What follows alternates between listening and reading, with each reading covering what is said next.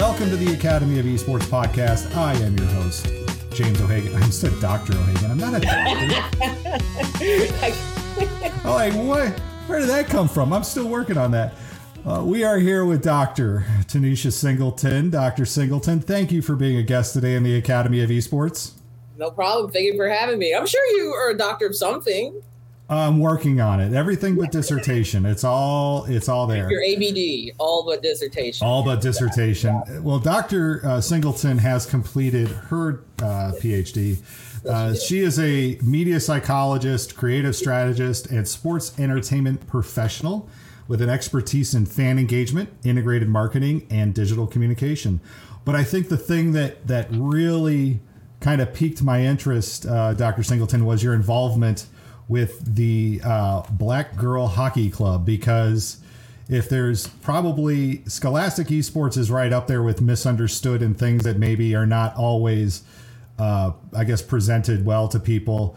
Hockey in this country is definitely something that when people think African American community, they don't think hockey at all. And they don't think a lot of girl hockey either, even though in the northern United States, we have a number of female teams. Yeah. So I want to make sure that we talk about that. But before we get going on that, we're changing up formats here a little bit with the Academy of Esports.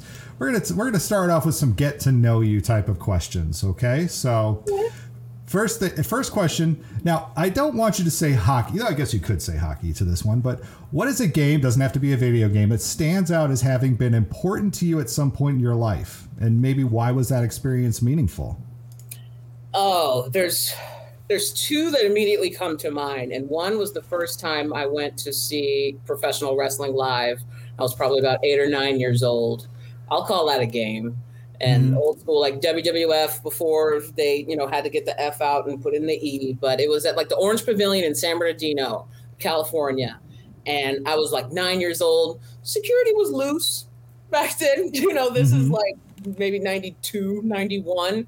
You buy a ticket, and I didn't sit. It's almost like a baseball game. You don't sit where your actual seat is. You just kind of like loom around until somebody kicks you out. And so that's what I did. And as soon as I entered the building, I was like, I just out and just ran around to the front row, interacting with other fans and the wrestlers. And it's just such a larger than life experience. That was amazing. And I was bit instantly, because I still am a pro wrestling fan.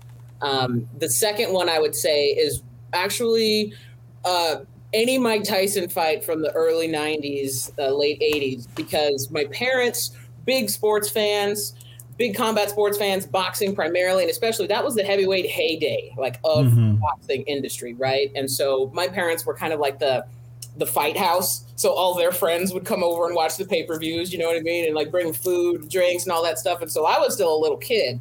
But I was just fascinated that that was the first time I really saw. It's like, okay, there's one event, it's going on live, but it's bringing everyone together. Everyone's having a good time and talking about this one singular thing that's going on. And I remember putting my big brother, I put his tube socks on my hands as boxing gloves, and I hung up a pillow from the closet rod and started punching it because I saw that's what they were doing on the TV. So all my parents, little friends were like, "Oh, go Tony, go! Yeah, you got it!" Blah blah blah. And so I was just like, "Oh, that's cool!" And hey, I have that boxing canvas behind me, and I'm still a big combat sports fan and boxing fan. But those were two early inductions where I got bit by the sports bug, period, and have not turned away and not looked back since. The WCW NWO thing for me was that Monday Nitro. That was my thing. And the Wars on Monday. Remember when Rodman came right after they won the title? Oh, there was all kinds of Monday night, because you also had Monday Raw. Yeah. And that was when Degeneration X was doing their stuff, and now there's AEW, which is a throwback to the Attitude Era. And when I saw they had Chris Jericho, I'm like, I'm in. I am in on Chris Jericho, because Chris Jericho is one of my favorites of all time. They've got a hell of a lot more to Jake the Snake Roberts. They've got a lot of throwbacks. Dusty Rhodes' son, Cody Rhodes, and his brother, started this. It's co-owned and invested by the Jacksonville Jaguars owner, Tony Khan. So it's bringing back that whole Turner TNT versus WWE/F era. And it's a great time to be a pro wrestling fan again, because I took a few years off because I was like, ugh. But this is great. It's great. And it's very much more inclusive. And they've been doing a hell of a job at not only just supporting their talent as like individual athletes and individual humans with lives outside of it, where it's not as toxic as some of these industries have tended to been in the past. Well, unfortunately, this is not the wrestling podcast, though. I will say this. I'm posting this. Okay. My friend Jay Blackman, who is a technology coordinator in Northwest Indiana, he's going to be like, no, let's keep on this. He's going to be all about this. Next time.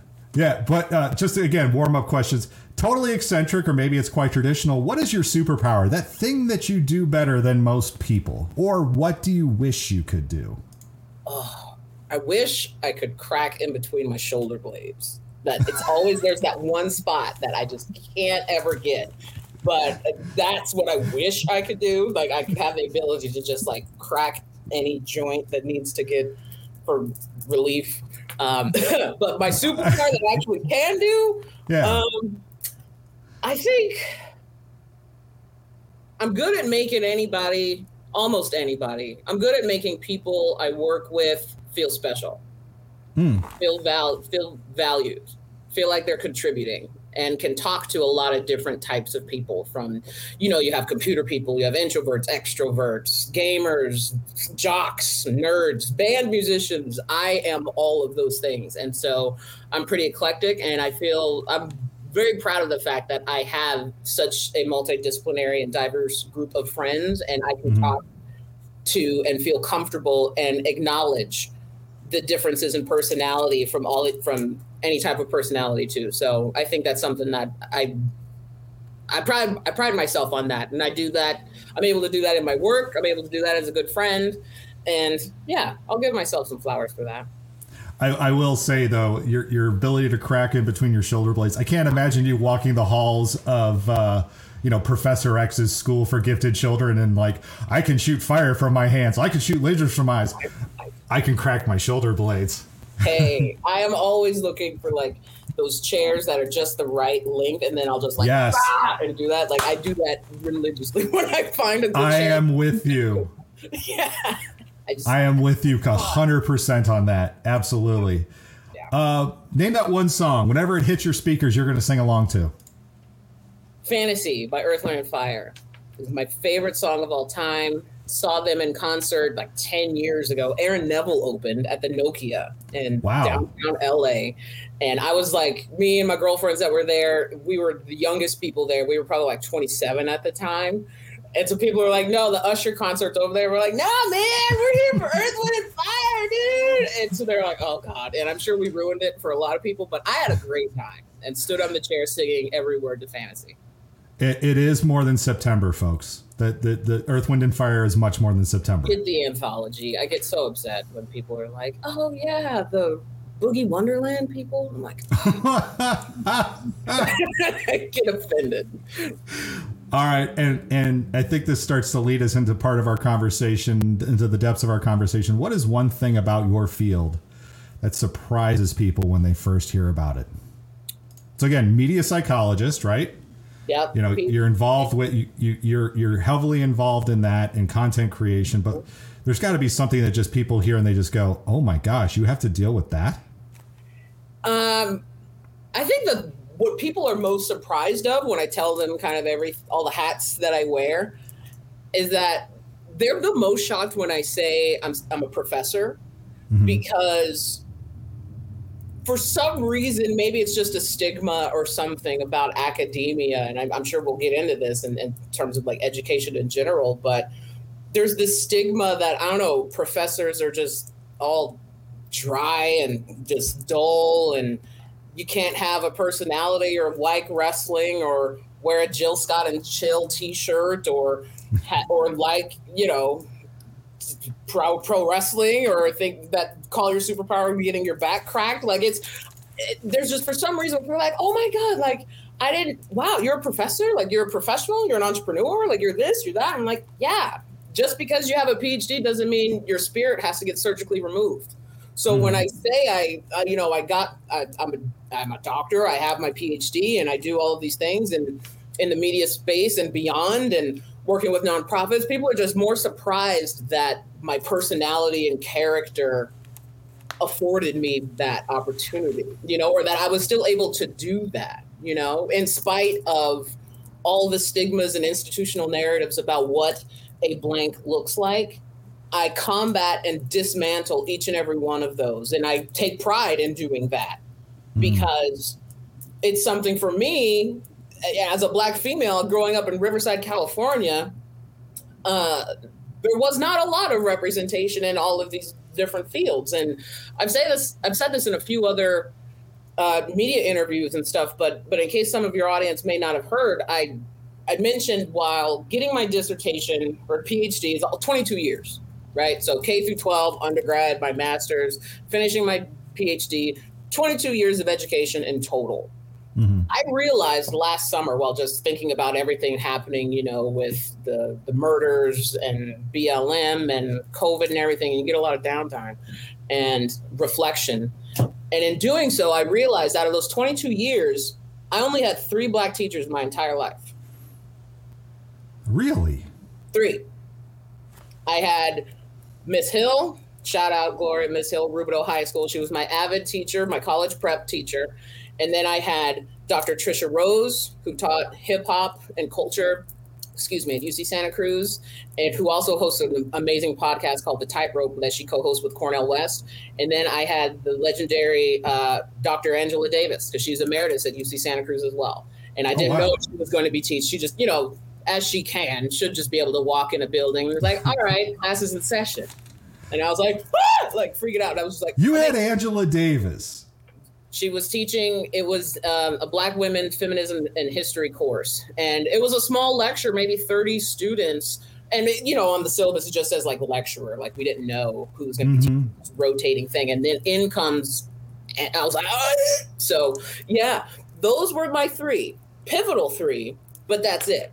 And in recognizing that in hindsight, what part did that play in maybe some stigmas or roles or narratives that I subconsciously play? What was I taught? Yeah. Why was I taught that, right? And then it made me think extra like, why? Because a lot of people, especially in academia, when I said I wanted to study sports and entertainment and fandom, at a doctoral level, scratched a lot of heads, right? People were like, why? That's interesting. But I realized in hindsight, I was like, well, you know what? Sports and entertainment has been the only space I could go to regularly to find someone who looks like me succeed and praised. Where else outside of sports, music, and entertainment do we see Black people continually praised and celebrated for their contributions, for their value?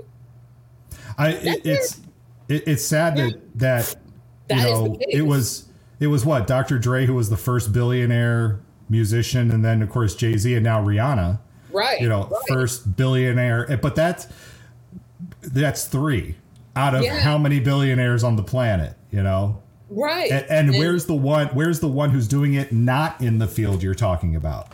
That's my point.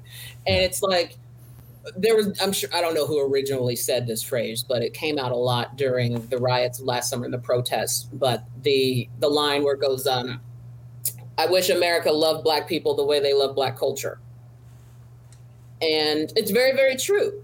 And so that's a very long-winded answer to what is surprising, or what surprises most folks. And that is that you can be eclectic, diverse, of color, passionate about sports, still have personality, love laughs and spirit, and still be professional, because it breaks down every single one of those. Oh, I didn't know you could do that and still be considered, blank. Oh, I didn't know you could look like this, or a professor could do that or look like that. And I was like, well, what did you think they looked like? So it just starts to completely shred to pieces these old institutional narratives and constructs about like what a blank is. And I think that's still surprising to some folks, at least when they get introduced to me. Well, let me ask you this, because I think we need to qualify this. Again, it was a PhD in media is it media psychology? Did I say that right? Mm-hmm. So let's qualify. What does that mean? Because I say instructional technology to people and they're like, okay, so what? Computers that learn or what? No. What does it mean for media psychology? It's concentrating totally on the human experience. So looking at the usage, relationships, and the meaning that people draw with any type of media and or technology. So when you can start to look at the patterns between like media consumption and human behavior, right? What you put in, how does that influence what you put out? How can understanding people first, because we're all in the people business. It doesn't matter if you're making Charmin or keyboards or an app or anything, or a sporting event, a campaign, a media. We are selling and talking to other people. Mm-hmm. For some reason, that gets forgotten somehow in the ethos of all the zeros and ones and spreadsheets that people make. But each one of those values represents a person. So it behooves us to understand the functions and dynamics of people. What motivates us? What encourages us? How is meaning made? All this fake news stuff and algorithms now and racist algorithms and all these different types of things. And so it's looking at all of those different touch points of media, content, and technology and seeing how it impacts the human experience.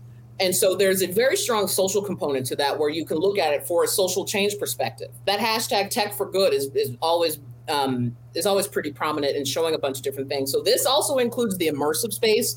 We're looking at VR projects where we are creating a story that you can immerse yourself in for persuasive elements so that the user can put themselves in a different perspective, alternative of their own, take it off and leave with a new perspective. I've heard of something like that where I think it was they were trying to recreate Jim Crow South and a VR experience built around Jim Crow experiences of the South. Because again, we can talk about what that's like, but a student sitting in a classroom or a parent or a grandparent trying to explain to a child what it's like, even though they may you can talk about it, it's still not living it. It's still not feeling it. It's still not the emotions of it. The hearing the hiss of the voice or hearing, those kind of things. That's powerful what you're saying. Yeah, there's a lot of that. And that could be traditional, digital, hybrid, mixed, or fully immersive. There's another company called Crux that I work with doing culture and communications, and it's a Black woman-led worker cooperative dedicated to Black creatives in the XR space. And one of our projects has been at Tribeca and then also the VR Awards and nominated for Tech for Social Change because of a project called POV, which stands for Points of View, which is a sci-fi VR project. It's a whole series, actually, about maybe 6 episodes, where the whole intent is to look at artificial intelligence and drone technology. So you can start to see how underserved and marginalized Black communities and communities of color, period, are targets to these predictive policing and things like that. And so through this narrative, through this script, how users can now start to, like you said, experience it from a different perspective. Because yes, just reading about it, you can forget, but feeling it. I'm not that person. Yeah, getting goosebumps, feeling it. So it's that multisensory experience. And so media psychology, it's open enough where it relates to not only medical, social change, technology, traditional marketing, any of those things. And I, am using this from the sports entertainment perspective of being able to impact this space for community good, to increase fan engagement, to stimulate some new brand experiences that are dope, and just to really amplify the game in a way that serves everyone, for all stakeholders, because athletes have been taken advantage of, fans have been withheld, so on and so forth. So looking at it from, it's totally multidisciplinary and can touch a lot of different experiences. So I hope that helped in kind of clarifying or providing some media psych 101. Well, it does. And then, of course, it makes me want to go down another rabbit hole because Well, okay, I want to touch on this for just a second, and this might actually fit into this question of what is one of the main challenges you see right now in esports and gaming.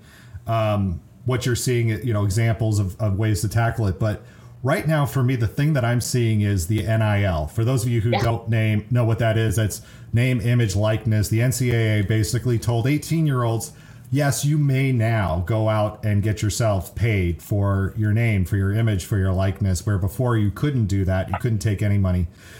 But now we're starting to see, too, just how that can be weaponized, not just by kids, because that can be used as a leverage, but also now some college programs are starting to figure out, especially at the high levels, like BYU just had a person come in and say, hey, we're going to pay for all of your non-scholarship football players. We're going to pay all their scholarships. We're going to pay for them to go to college.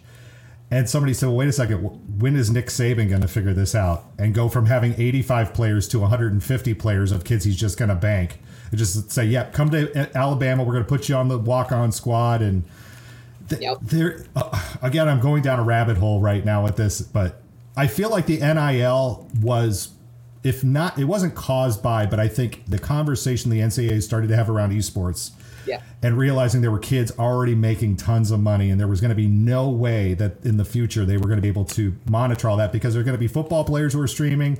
There's going to be basketball players who are streaming. What, are you going to tell them they can't play? Because now exactly. What? Yeah, there's that. And there's, and this is predominantly for the sports that are, or at least the conversation has always been prompted by the predominant sports that earn the university money that the students were never able to see a nickel from. Football, basketball.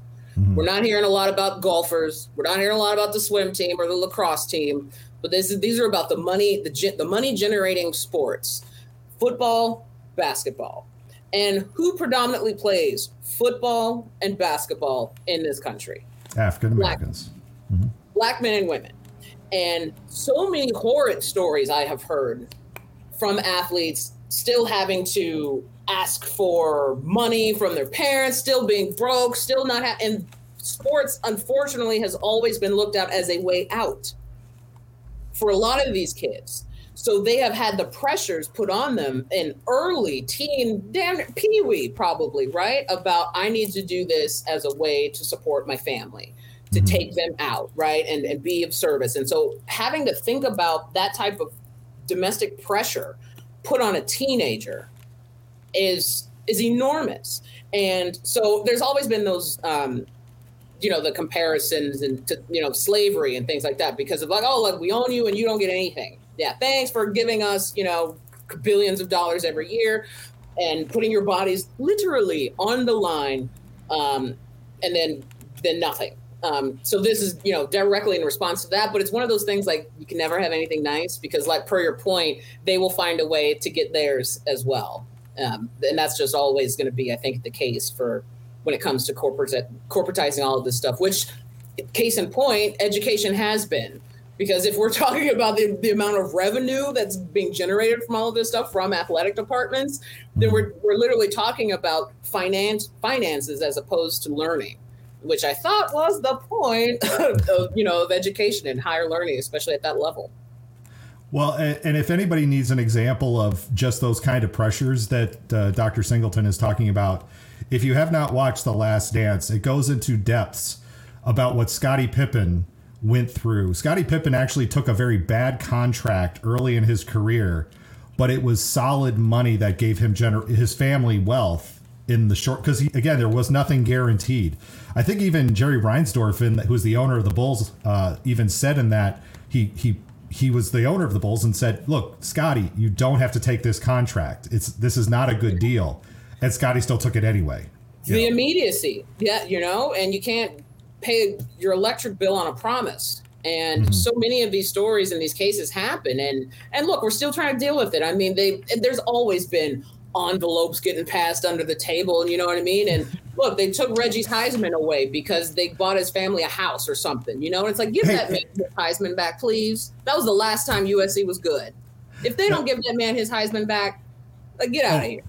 Well, and Eric Dickerson, the joke on him was he was playing football at SMU, which got the death penalty, which if that was when their program was basically shut down for 2 or 3 years.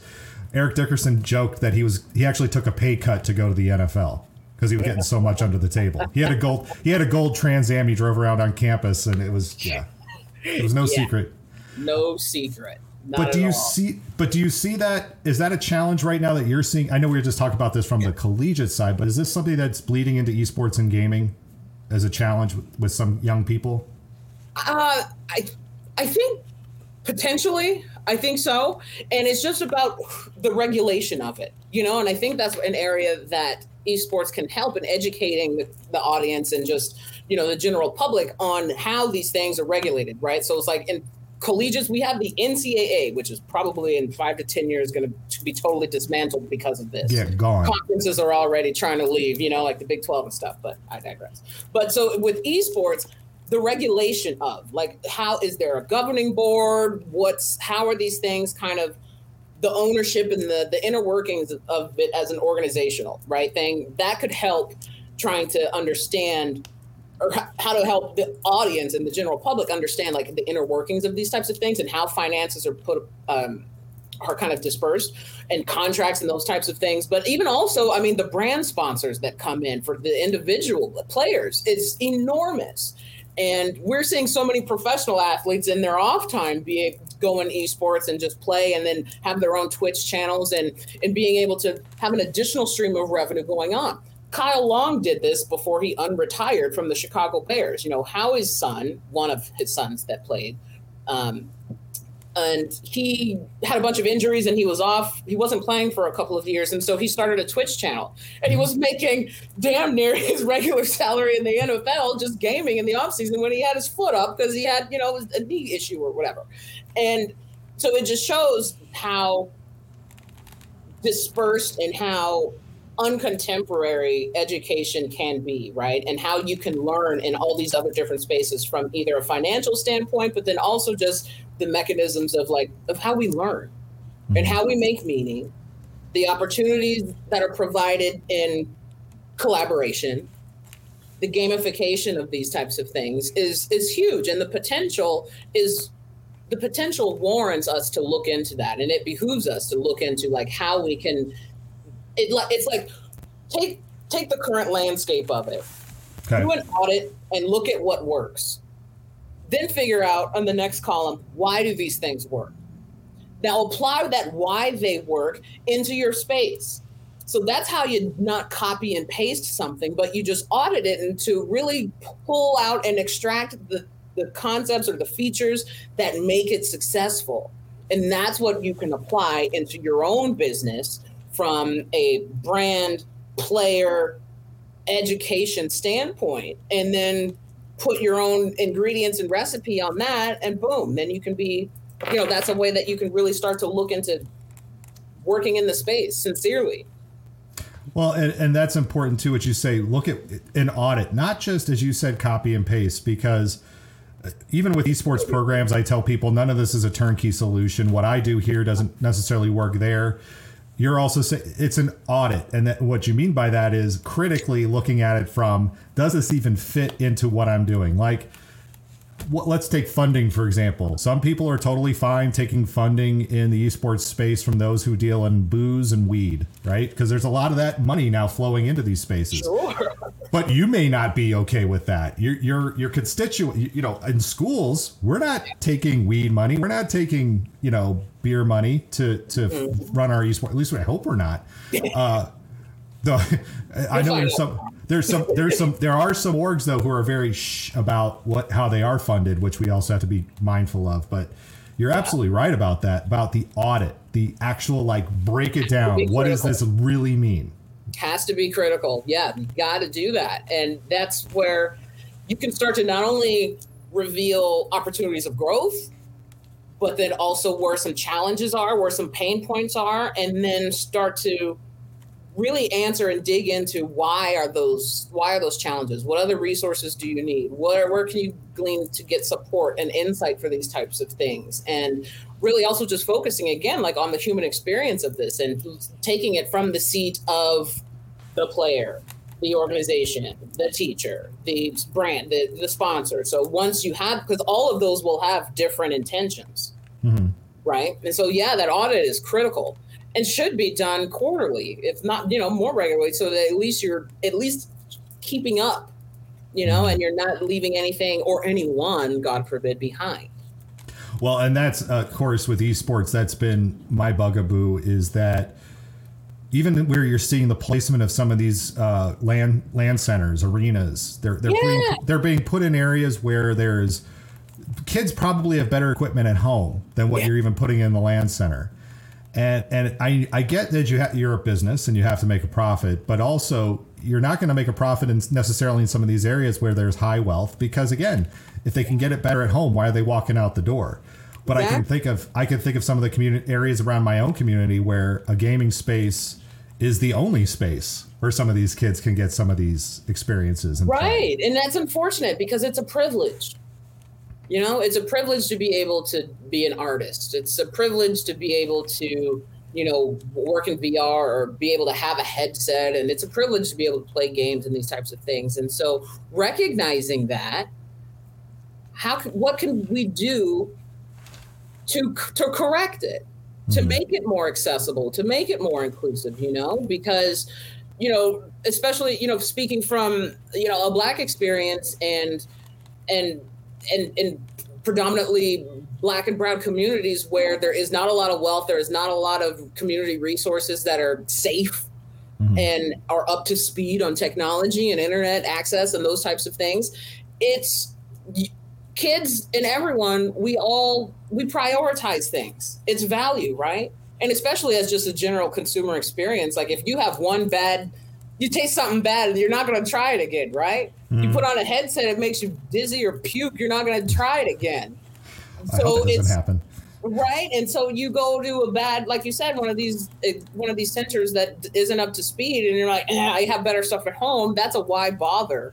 And so you can't criticize that user for not wanting to come back, because would you? Like, we have to put ourselves in this. That's why I keep saying, like, this whole people business things. It's really, we overcomplicate things.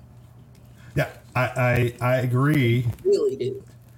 Because the questions we have to ask are just simple, like the conversation that we're having. Like, these are easy things that we have to just answer, but it's the doing it authentically and honestly, because we have to remove the ego. I think too many of us have that. And it was like, no, everything's fine. Yeah. But if we have to remove that sometimes and just really get sincere and answer real straight questions.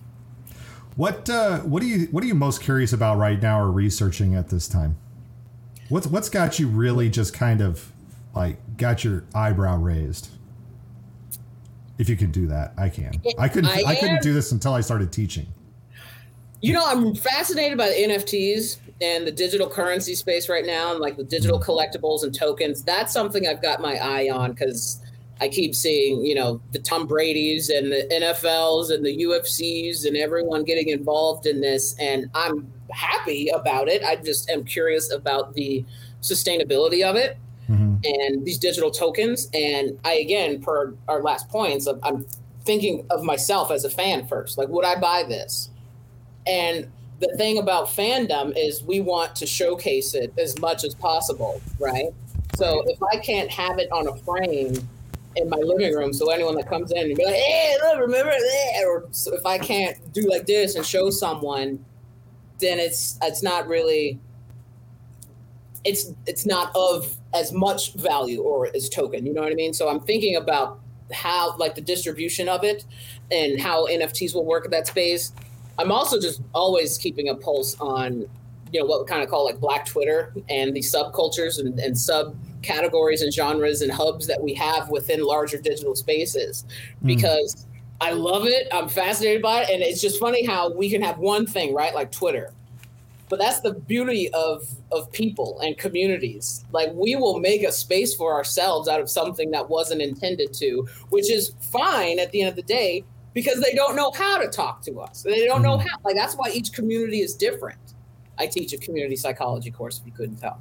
So being able to have a place for ourselves within a larger space, I absolutely love, because then it speaks to our own culture and it's spoken in a way that's like, yes, I'm talking to somebody else that would, and if you don't know this, then it probably wasn't meant for you, you know? And so, which it's fun because we all don't have to be for everyone. A brand isn't always for everyone, you know? And this is only something I even personally started to understand for myself. And it's like, I don't want everyone to like me anymore. I'm okay with that. I used to have the biggest birthday parties, and if the cops didn't come, then it was whack. But now I am quality over quantity. And I think people and brands need to start thinking about that too. And so I'm fascinated about how these digital spaces and stuff, and even our tokens and the things that we put value and currency on, like trading cards coming back, and now the digital versions. I'm fascinated about how that could be translated into these other spaces. Well, let's talk about one of these spaces that I think you really kind of created. Now, believe it or not, you are not the first female hockey player I have talked to on my podcast. You're the second. I can't skate. I am not a player. I cannot skate. We'll say hockey enthusiast. Okay, that works. The first one was Gamer Doc, but I want to ask you, because when we think hockey, we don't think African American, and we don't think female a lot of times, especially if you're just female hockey, as wonderful as it is. Camry Granato, who is she was very popular in the Chicago area, and her brother Tony played for the Sharks and played for the Blackhawks. But you don't think black girl hockey, and you are the president of the Black Girl Hockey League. Why? Well, yeah. First of all, for those of you who don't know about hockey, first off, it is the most expensive sport you could possibly ever play. Yeah. It's like just to get this basic setup, you need like $3,000 just to. It is. God forbid you're a kid and you keep growing, and then just times that by every growth spurt that kid has. So it's insane. But yes, Black Girl Hockey Club. I'm honored and blessed to be the president on their board of directors, and our founder and executive director Renee Hess, fellow IE Riverside, California girl like myself. But it started as a tweet. Turned into a movement and a nonprofit organization doing a hell of a lot of great work. And back in, I think it was like 2018 or so, she was in Dallas and was getting ready to see a Stars game or something, and just casually tweeted from her own account, just like, hey, any black girls want to get together and watch the game, meet up somewhere? And sure enough, someone was like, oh, too bad I'm in Philly. Anybody want to see the Stars game? Oh, hey, I'm in Winnipeg. Or it's like, oh man, I'm in Detroit. Like, oh, I'm in LA, go Kings. So it was just one of those like, And she happened to be going to, I think she was in like Comic-Con in San Diego or something, and met up with Blake Bolden, who's amazing, great leader and pioneer in this space, and only black woman pro scout in the league. And she works for the Los Angeles Kings. And she mentioned it to Blake and was like, so I'm thinking about starting this thing. I don't know what to do, but Black Girl Hockey Club, what do you think? And she was like, yes, I wish I had this. Oh my God, yes, do it. Cut to 2019, I see a tweet from Black Girl Hockey Club like, hey, we're going to do a meetup in LA when the Vegas Golden Knights are in town to play the Kings. Anybody want to come? This is where we're going to be. And I raised my eyebrow. I had like, nah, this is, there's no freaking way. So I was like, I'll play your reindeer games. I show up totally skeptical, like there's no way. At 10 a.m. outside LA Live, there was 50 people already deep wearing Black Girl Hockey Club stuff. Black, white, Hispanic, Asian, Native American, gay, straight, handicapped, blind, everything, old, young, babies, grandparents. And it was the most diverse collection of people I'd ever seen in my life, let alone at a hockey event. And I was like, sold. I need to work with y'all immediately. And kept in touch, and fast forward, now I'm the president on their board. And we have been doing just such amazing, meaningful work. And it's one of the things that I continually try and echo: control what you can control. Because the mission of Black Girl Hockey Club is to make hockey more welcoming and inclusive for Black women, our friends, our family, and our allies on and off the ice. Because many of us have had horrible experiences. We talked about this backstage before we got started, about the toxicity that is associated with hockey culture. Gross. Bro culture. Ew. And I myself have experienced a lot of it. You know, I went to a Sharks game when I was in college in the Bay Area, and I've been to Kings games, Ducks games, and I haven't been to Vegas yet now that I live here.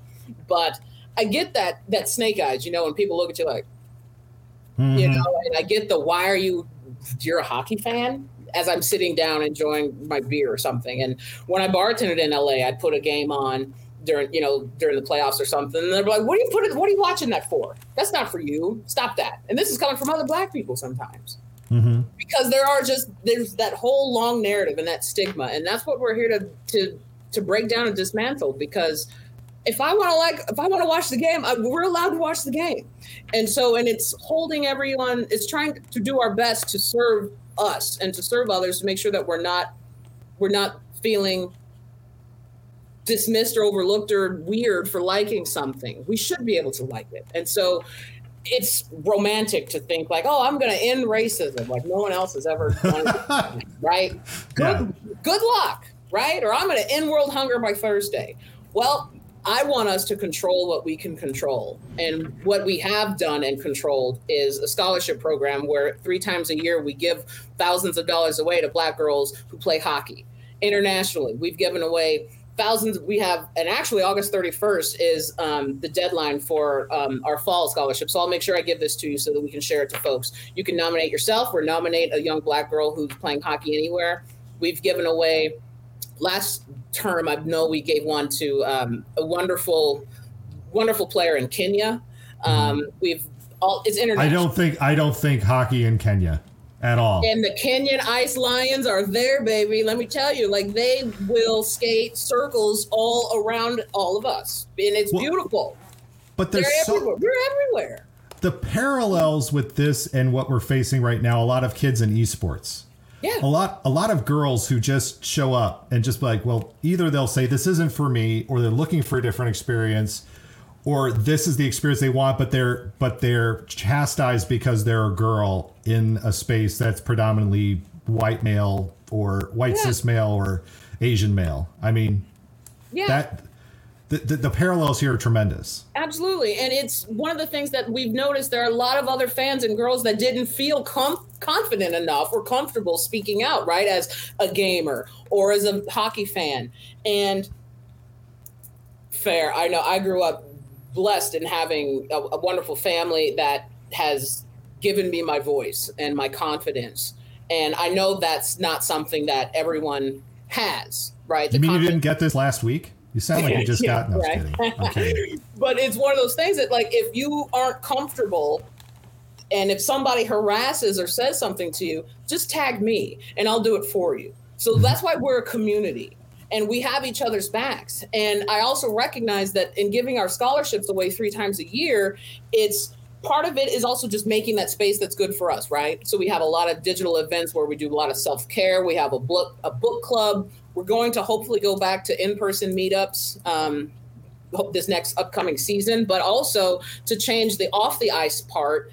I started one of the things that I really wanted to do, and I'm so happy that we were able to launch this just last month in July, was our leadership and development program within Black Girl Hockey Club, because the work that needs to be done in terms of inclusion, that's not just on the ice, right? That's journalism, social media, marketing, broadcast, refereeing, hockey operations. Maybe you want to do any and all of these things in hockey, but don't have the means to. So we've created this program to instill mentorships. And so we have 2 wonderful mentors and we have 2 wonderful mentees, and you can be of any age for this as well. And we have Shireen Ahmed, and who runs with one of the Burn It Down Sports podcast, which is amazing. And she's just a fantastic Muslim woman and sports feminist and advocate in Canada. And then we also have an executive for the San Jose Sharks who's mentoring some of our folks right now that have applied. And so it's just beautiful that we're able to instill these, because, like, hey, maybe you can't skate like me, but you're also a hockey fan and want to be involved in this as a profession. We know it takes a village and that relationships are everything. So I was very, very honored and proud to be a part of that launch just last month, and it's ongoing right now. And yeah, that's just some of the work that, we're doing. And those are things that we can control that help serve our values and making sure that hockey, at least, the past is the past, but we can only look forward and do our part in making sure that it's better than it was before. And again, if you're hearing this, a lot of times you can take that word, hockey, and replace it with esports. And I think there's a ton of parallels here. So if you're not finding what it is that you're looking for in your own corner of the world, sometimes a tweet, as you said, Dr. Singleton, a tweet can make it happen. Or, reach out to that one person. You go, how would I do this here? And that again starts the whole conversation. Because when I hear you say, hey, the San Jose Sharks have an executive who's now working with your group, that's about as top as you can get. I mean, very much so. Yeah. And we hope to only continue growing this. And these mentorships are lasting 6 months, because I don't want it to feel like that one and done. Hey, I let you on a business call, but I muted you the whole time. Sayonara. No, this is a very meaningful, ongoing relationship that I want our mentees to be able to have and walk away with. And per your point, the parallels are insane. And it's one of those things where people just have to speak up. And if you see an opportunity to be of service and improve things, like you said, for girls and women of color in esports, who's doing the work?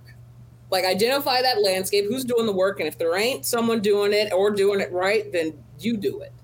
Because innovation, that is what innovation is. It's not anything crazy where there's like beakers and blue liquid and smoke coming out of it and tubes everywhere, like chemists and Frankenstein. I think innovation is as simple as recognizing where there's a problem and filling that need. It's that easy. It's where's there a problem? Where is there a gap? What needs to be done? And doing it.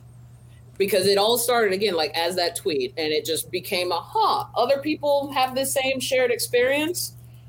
Nobody's doing this. So Renee said, damn it, and did it herself. And I'm happy and blessed to be there working with her and just keep growing this, and definitely help and consult with others that are looking to make those types of, civic changes for folks, because it's worth it. Right. And I agree with you. And again, even though I really promote esports as a way to connect with kids, I know that there are some kids who their passion is going to be found somewhere else. And sometimes they don't even know what their passion is until you say, hey, have you tried this? And hockey is, if you're a kid in Canada and you grow up and 3 years old, you're on skates and you're able to cut and everything. That's cool. But when you're 17 and it's like, I've never set foot on the ice, but I think this is really cool. Yeah, where are you going to get that support, especially if it's not something that's popular in your neighborhood or in your area? Right. Or and it's not been traditionally promoted for you, like, hey, you should do this. You should do that, So definitely, most definitely. So as we're starting to wrap up, boy, this has been a thick conversation. There's a lot in here. As part of making experiences for young people better through collaboration, is there an organization or person doing great things in your field that you'd like us to give a shout out to? I would shout out again, Shireen Ahmed. At Twitter, I will look it up because she's amazing. She's fantastic, and she has been doing just great work. It is at Shireen Ahmed _. So as I said, she's a sports activist and host, is one of the co-hosts for the Burn It Down podcast.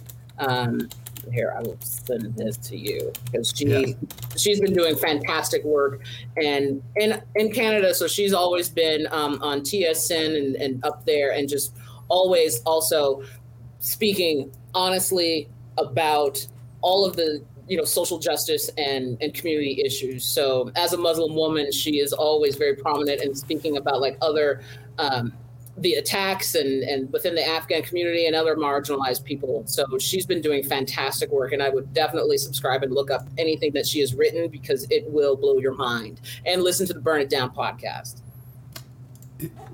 That is fantastic. I just looked up her thing and I'm just like, oh, she is somebody I need to talk to. She's amazing. Yes. And she keeps it real, and she always makes me laugh. And she's, like I said, she's one of our mentors for Black Girl Hockey Club and a volunteer. And her podcast is fantastic as well. And she just does such amazing work and thinks outside the box as well. Any final thoughts for this week? Anything that we've forgotten? I think we've covered so much. Covered a lot, and I know we could keep going and going. You have your own podcast. I do have my and own. I'm going to be a guest on that podcast here in like 10 minutes. You are. I know. So we can keep it going. Yeah. And no, I just want to thank you and really thank you and applaud you for using your space for this and recognizing that so much better can be done all across the board, and it's up to us to be able to use our resources, our perspective, our insight to better the situation, because it can be gross outside, and it's not always fun. It's not. And I don't want to, a lot of people get surprised when I say like, yes, I get depressed and I have anxiety sometimes. And they're like, what, you're just always so mad. And I was like, yeah, we talked for 30 minutes, but there's 23 and a half other hours where I have to deal. And a lot of things are not great. So being a support is always very, very important. And having friends and being able to just reach out and know that there's somebody thinking of you and stuff. And so I remember we were on that other conference together and got connected in a room, and we were like, oh, me and you, dude, me and you, like, we have to connect. And you stayed true and promised to that. And so I just thank and applaud you for being a resource, for being there and helping continue these types of conversations and understanding the human element within all of this, because that's sometimes really overlooked and people think that everyone's just glossy all the time, but doing what we can to create some fun, because like I said, there's a lot of gross out there. But anything that we can do to make a fun moment during a hockey game or unplugging for a while and getting into an esports game and just being with the community, sometimes that's the highlight of people's days, and we can't overlook that. Well, we are ally, even though, again, your focus is maybe one thing and mine may be another. We realize that we're helping out the marginalized. We're helping out those kids who sometimes just can't find their others. We're allies in this. Definitely connected. There's so much intersections between all of this, because it's never just one thing. Well, Dr. Tunisha Singleton, host of the what's your podcast again for everybody? I Have Questions podcast. I Have Questions podcast. Yes, sorry. I remember it was IHQ. Yeah. Thank you. Yes. that was coming across. Thank you for being a guest today on the Academy of Esports podcast. Thank you for having me. That will do it for this week on the Academy of Esports. I've been your host, James O'Hagan. Esports are organized competitive video games allowing schools to redefine their athletic culture, diversify opportunities for student participation, promote good physical and mental health, increase collegiate scholarship pathways, and play games. We can never forget the importance of play. The mission of the Academy of Esports is to support these ideals. The vision of the Academy of Esports is for all students to experience the fun and joy of playing competitive video games. You may follow me on Twitter at Jim O'Hagan. That's at JIMOHAGAN,